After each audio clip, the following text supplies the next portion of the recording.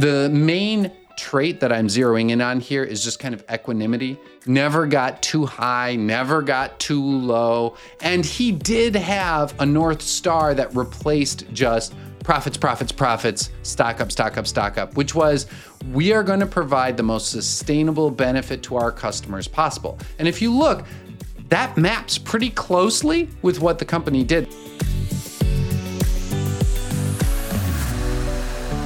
I'm Chris Hill, and that's Motley Fool contributor Brian Stoffel talking about former Costco CEO Jim Seneca. Today, Brian and Ricky Mulvey are serving up an introduction to stoicism and how philosophers from a few thousand years ago have practical advice for investors like us today.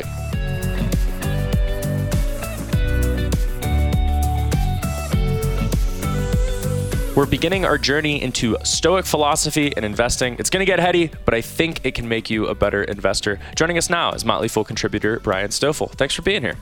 Thank you for having me. I'm really looking forward to this conversation. Likewise. And before we scare everybody off by saying we're going to talk about Stoicism and grit our teeth through the pain, let's talk about what it is and what it isn't. Yeah, so I think Stoicism has a really rough name for itself. You know, BRK.A. Brown is someone that I listen to all the time, and I'm sure a lot of other fools do too.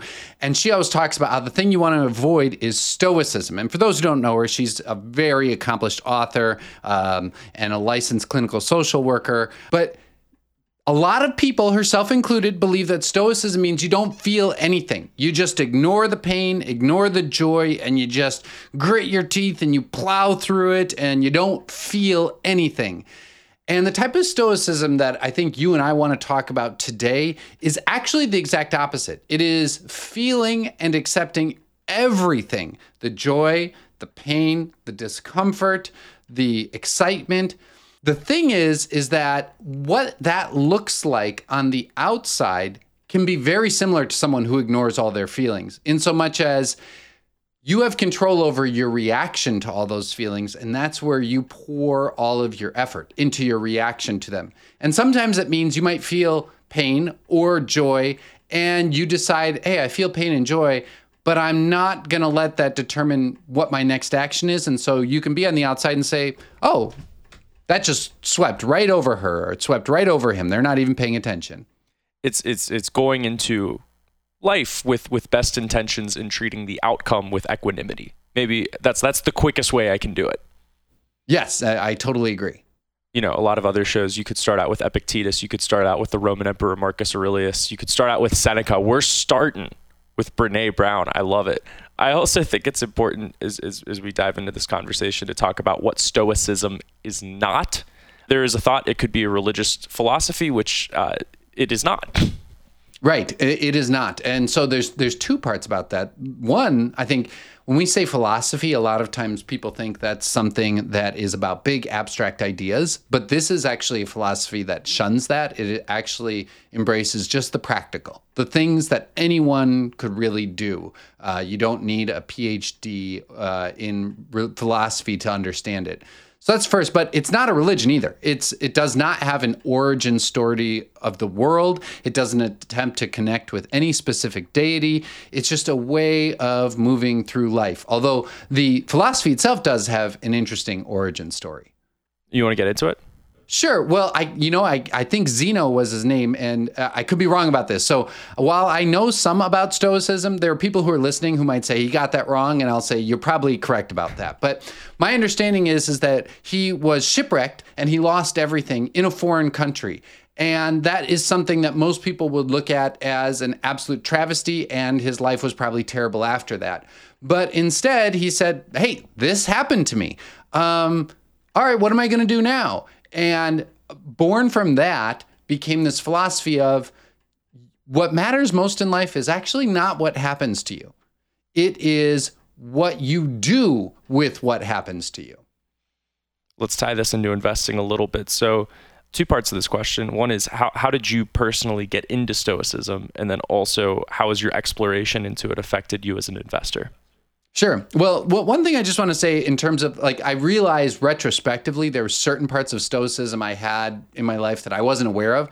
This might sound a little silly, but I played football all the way through college. And one of the things that drove me crazy was when we had a penalty on us that went against us. And we would, like, there were people on my team or on the other team who would just, they couldn't drop it. They couldn't let it go. And while they weren't dropping it and letting it go, the game was moving on. There was nothing, it wasn't like you were going to say, sir, I wasn't holding on that play. And then you're still saying that 5 plays later.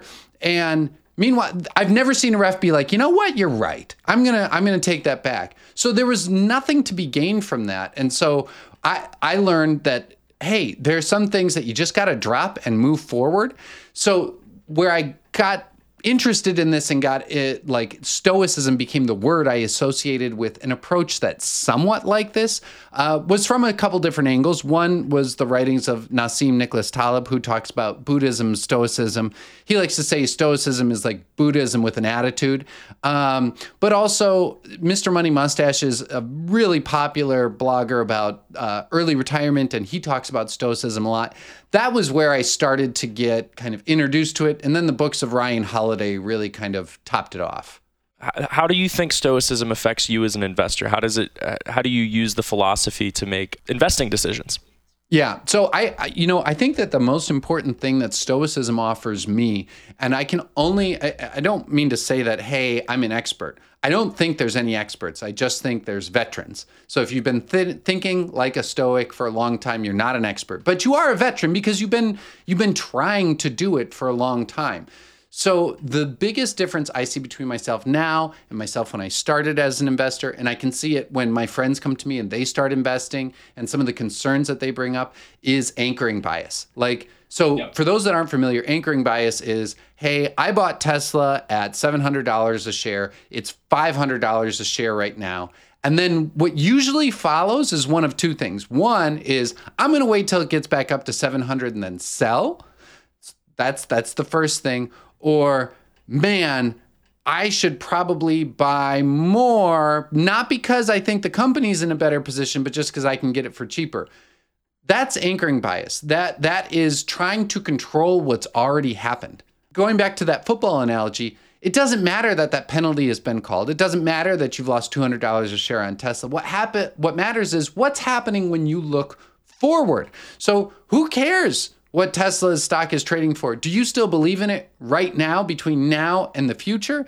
That is by far the most important thing that, as it relates to investing, that I've been able to take from stoicism. So the reverse can be true occasionally as well. I love playing pickup basketball, and one of my favorite phenomenons is when someone scores, they start celebrating, and then the defense takes the ball, and then the person they're supposed to be guarding is wide open for a shot, and then the effect is completely neutralized. Because a lot of Stoic philosophy is essentially treating good outcomes and bad outcomes with, I'm going to use the word again, equanimity, and the idea that these are now they shouldn't affect your behavior, the past actions, which, as I say that, in investing, it's more difficult because you do want to continue to add to your winners. I guess anchoring bias can sometimes work both ways. Yes, and it really can. And I think that one way of thinking about this, we said, let's talk about the dichotomy of control. Yep. Is this stoicism is process oriented. It doesn't ignore the outcomes. Those outcomes are important, and the outcomes are important in terms of how they are going to inform changes that you make to the process. But the process is the meat of it, and really how you should judge yourself. And the dichotomy of control, I don't know if we define that. It's essentially understanding what you can and can't, like what is under your control and what is not. And the Stoics, I would say, had a pretty extreme view of what is not under your control. They essentially said your values, your judgments are under your control, but even things like your property would not qualify as something that is under your control. Yeah, and it would seem like that's kind of ridiculous, right? Like my house isn't under my control, but talk to someone whose house has been hit by lightning, where there's a fire, where there's any number of things that can happen, an earthquake. The thing about that is if you adopt that viewpoint before something bad happens.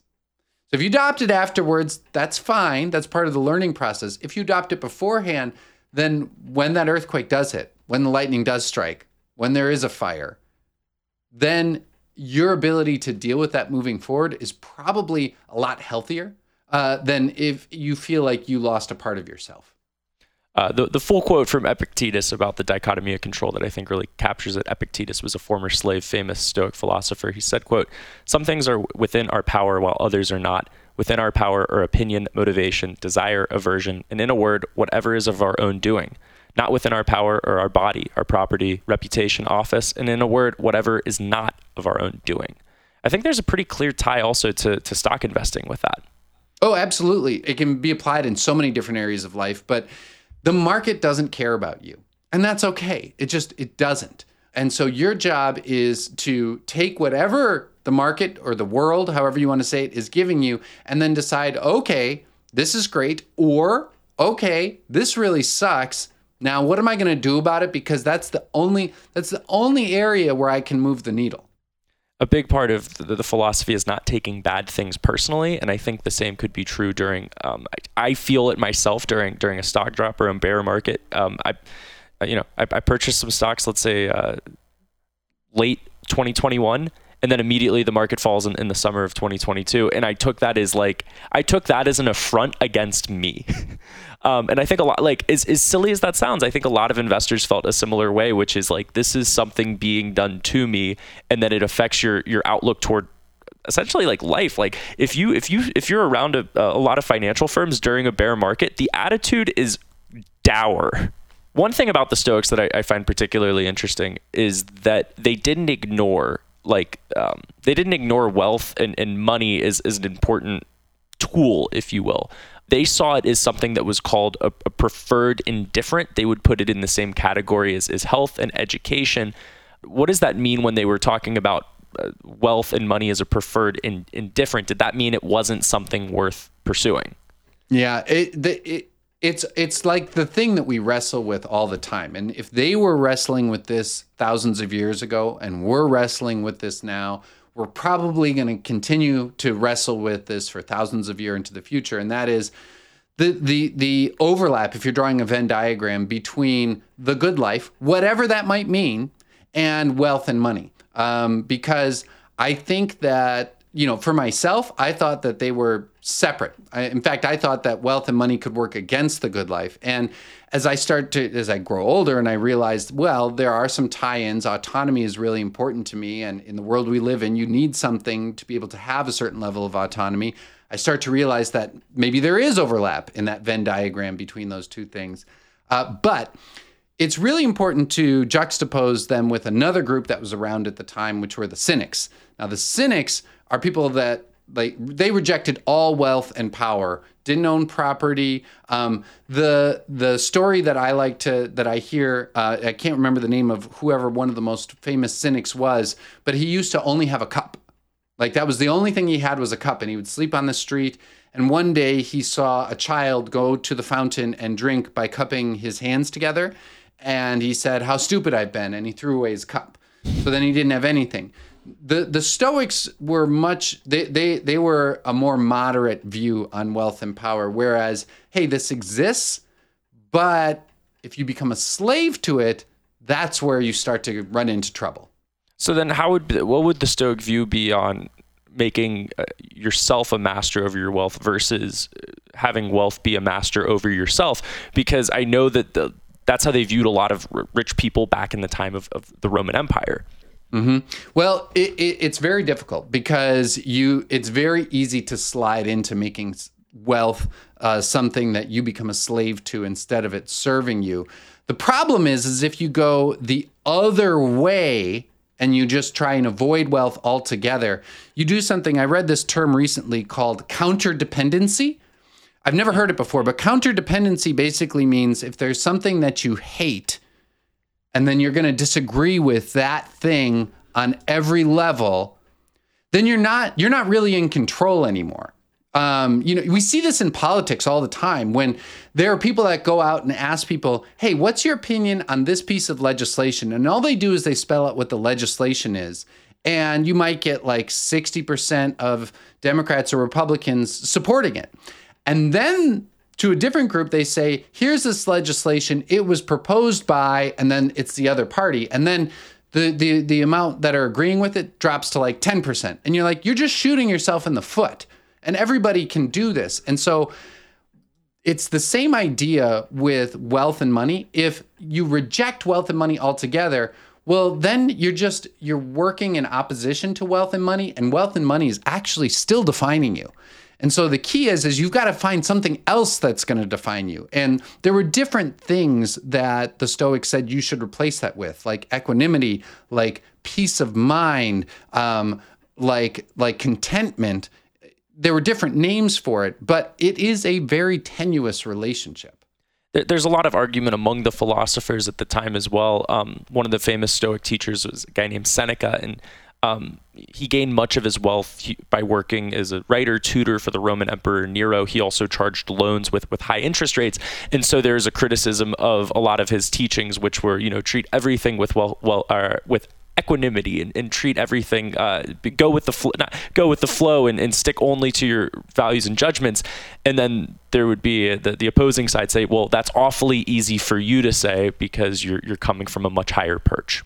Right. And Seneca did have a very interesting relationship with wealth, and it's complicated. And I don't think anyone's ever going to come to a final conclusion about was Seneca right or not. But Seneca said a lot of things that people liked, but then he did a lot of things that weren't always lining up with what he was writing. Now, in the end, I think all it really does is it means that Seneca was a human being, because we all do that from time to time. He gained a lot of power and wealth by working for someone that ended up leading to his own death. But, it gets to this underlying theme of incentives matter, right? And what you do probably matters more than what you say. So be careful about what you say. And look, I fall victim to this too all the time. Measure what you're doing as opposed to what you're saying. So, and if you do that, if you're able to do that over time, you're probably able to keep yourself more in balance. Seneca's is one where he says, look, money and happiness, they don't have to be that closely related. There is an upside to wealth, but I'm not dependent upon it. And then you can look at him and say, well, you're saying you're not dependent upon it, but you're doing a lot of stuff here that kind of goes against what you say you value. So what's going on here? In the end, unfortunately, I think Seneca had to conclude that he had to be able to justify that disconnect by essentially committing suicide. Let's hope that we can find a way to find a better resolution to those tensions that might arise with money and happiness in our own lives. Hopefully we can do that. This is a hard heel turn for a topic change, Brian Stoffel. But one thing that the Stoics really placed a lot of value on was our ability to reason. The Stoics believed that reason and sociability were essentially the two things that made us human. Why did the Stoics look to those two things as the highest human values? Well, I think at that point in time, the belief that humans had this unique ability to reason was really high on the list. They said, this is what separates us from all the other animals and things like that. But the thing that I want to tag on to as well with that is you generally have this juxtaposition between reason and emotion, right? And I think in today's world, we say it's especially in investing, we say it should all be reason and no emotion. And what we talk about on the mindset and Motley Fool Live all the time is that if you deny emotion, you're actually going to be controlled by emotion. It is something that I'm going to tie it back to BRK.A. Brown here. She says, a lot of people like to say we are rational beings that have occasional emotional experiences. And she's done more research than I have, than a lot of people have. And she says, no. What we are is we are emotional beings that have occasional rational experiences. Now, the reason that rational experiences are so highly valued is because they tend to be enduring, and we see this with investing all the time. My stock goes down. I want to feel better about it. I sell. Or my stock goes down. I want to feel better about it. I buy even more because it's on sale. The key being that I haven't investigated the underlying business. It's just about the movement that the stock made. Whereas if we can hit a pause button, then we can let the waves of the emotions come and go. We don't devalue them, but we also don't let them get behind the driver's seat. and we say, when this subsides, and it will subside, what am I going to think is the best path forward now? Yeah, the Stoics were big on, essentially, they thought a lot about anger. And I think that there's a clear tie to what you're saying. One thing Seneca wrote on this was, quote, "The greatest remedy for anger is delay. Beg anger to grant you this at first, not in order that it may pardon the offense, but that it may form a right judgment about it. If it delays, it will come to an end," end quote. And I think that kind of goes to what you're saying, which is if you're feeling upset about a stock drops, the thing you should actually do is just chill for a sec. And that's a much more eloquent way of saying it. Absolutely. One of the things that I think is the greatest tool, underappreciated ever, of working at the Motley Fool is that we have to wait for permission to buy or sell a stock. Yeah. Now, that might sound like a pain in the butt, but let me tell you something. It has made me thousands of dollars because it has prevented me from either buying a stock I'm super excited about when I first find out about it, and then a week later I'm like, well, yeah, but there's this and this and this and this that, wow, okay, I'm not so sure. Or equally important, when a stock tanks because something bad is happening, I can't sell. When March 2020 came around, I couldn't sell anything. Like, it was there was no way I was going to be able to. And guess what? That ended up being enormously beneficial for me. Now, if we could figure out something similar to responding with anger when it comes to parenting, then I think you've got a bazillion-dollar product on your hands, and I am interested in buying that. We'll call the SEC and see what they can do. Always like tying this back to stocks and companies. And I want to talk about Stoic virtues and how we see them in maybe some of the companies we own, some of the companies we watch. But I think we'd be remiss to have that conversation without kind of first cautioning against or giving the Stoic caution of declaring people and leaders and organizations is virtuous because the intentions are so difficult to judge, especially from the outside. Yes. And you know what? View what we're about to talk about the same way I said we should view Seneca, as a human being who has ideas and actions might not always match those ideas. All right. So when you think about maybe some leaders or some companies with some Stoic virtues, what comes to your mind? So I've got two. The first one is Jim Senegal. He was the founder and CEO for a long time at Costco. He's no longer the CEO anymore. The main trait that I'm zeroing in on here is just kind of equanimity. Never got too high, never got too low. And he did have a North Star that replaced just profits, stock up, which was, we are going to provide the most sustainable benefit to our customers possible. And if you look, that maps pretty closely with what the company did. There's a great story about how they made a deal with a hot dog vendor because, you can buy those hot dogs. And he said, you know what, you got to go back and rework that deal.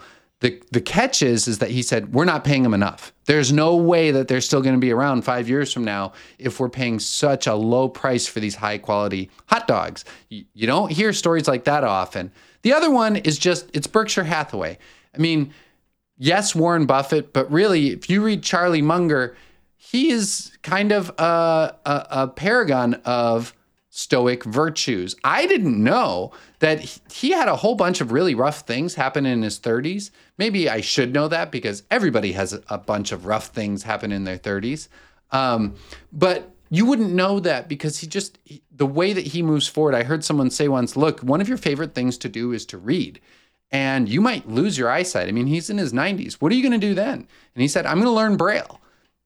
That's a pretty stoic response. That's what he has control over. And the one I would go with, I would say the easy example for me to reach for, or I shouldn't say the easy example, the example that sticks most prominently in my mind would be Tim Cook at Apple, especially with the privacy changes.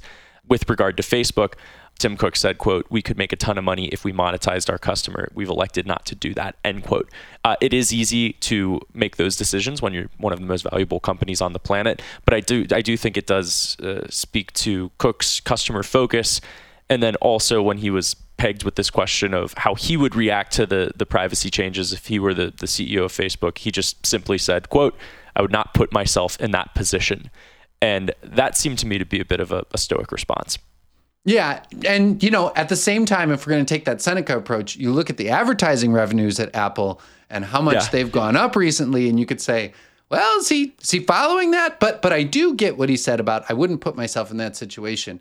I own a couple of stocks. It's mostly because I run a portfolio with Brian Froley and he gets to choose half the stocks. But I tend to shy away from companies where the user and the customer are not the same person. Facebook is that. Facebook's users are you and I. Their customers are their advertisers. And I think that's what he's getting at when he says that.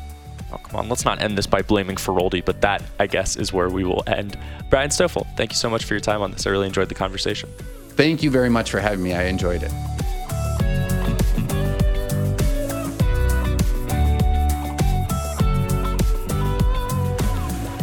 As always, people on the program may have interests in the stocks they talk about, and the Motley Fool may have formal recommendations for or against, so don't buy or sell stocks based solely on what you hear. I'm Chris Hill. Thanks for listening. We'll see you tomorrow.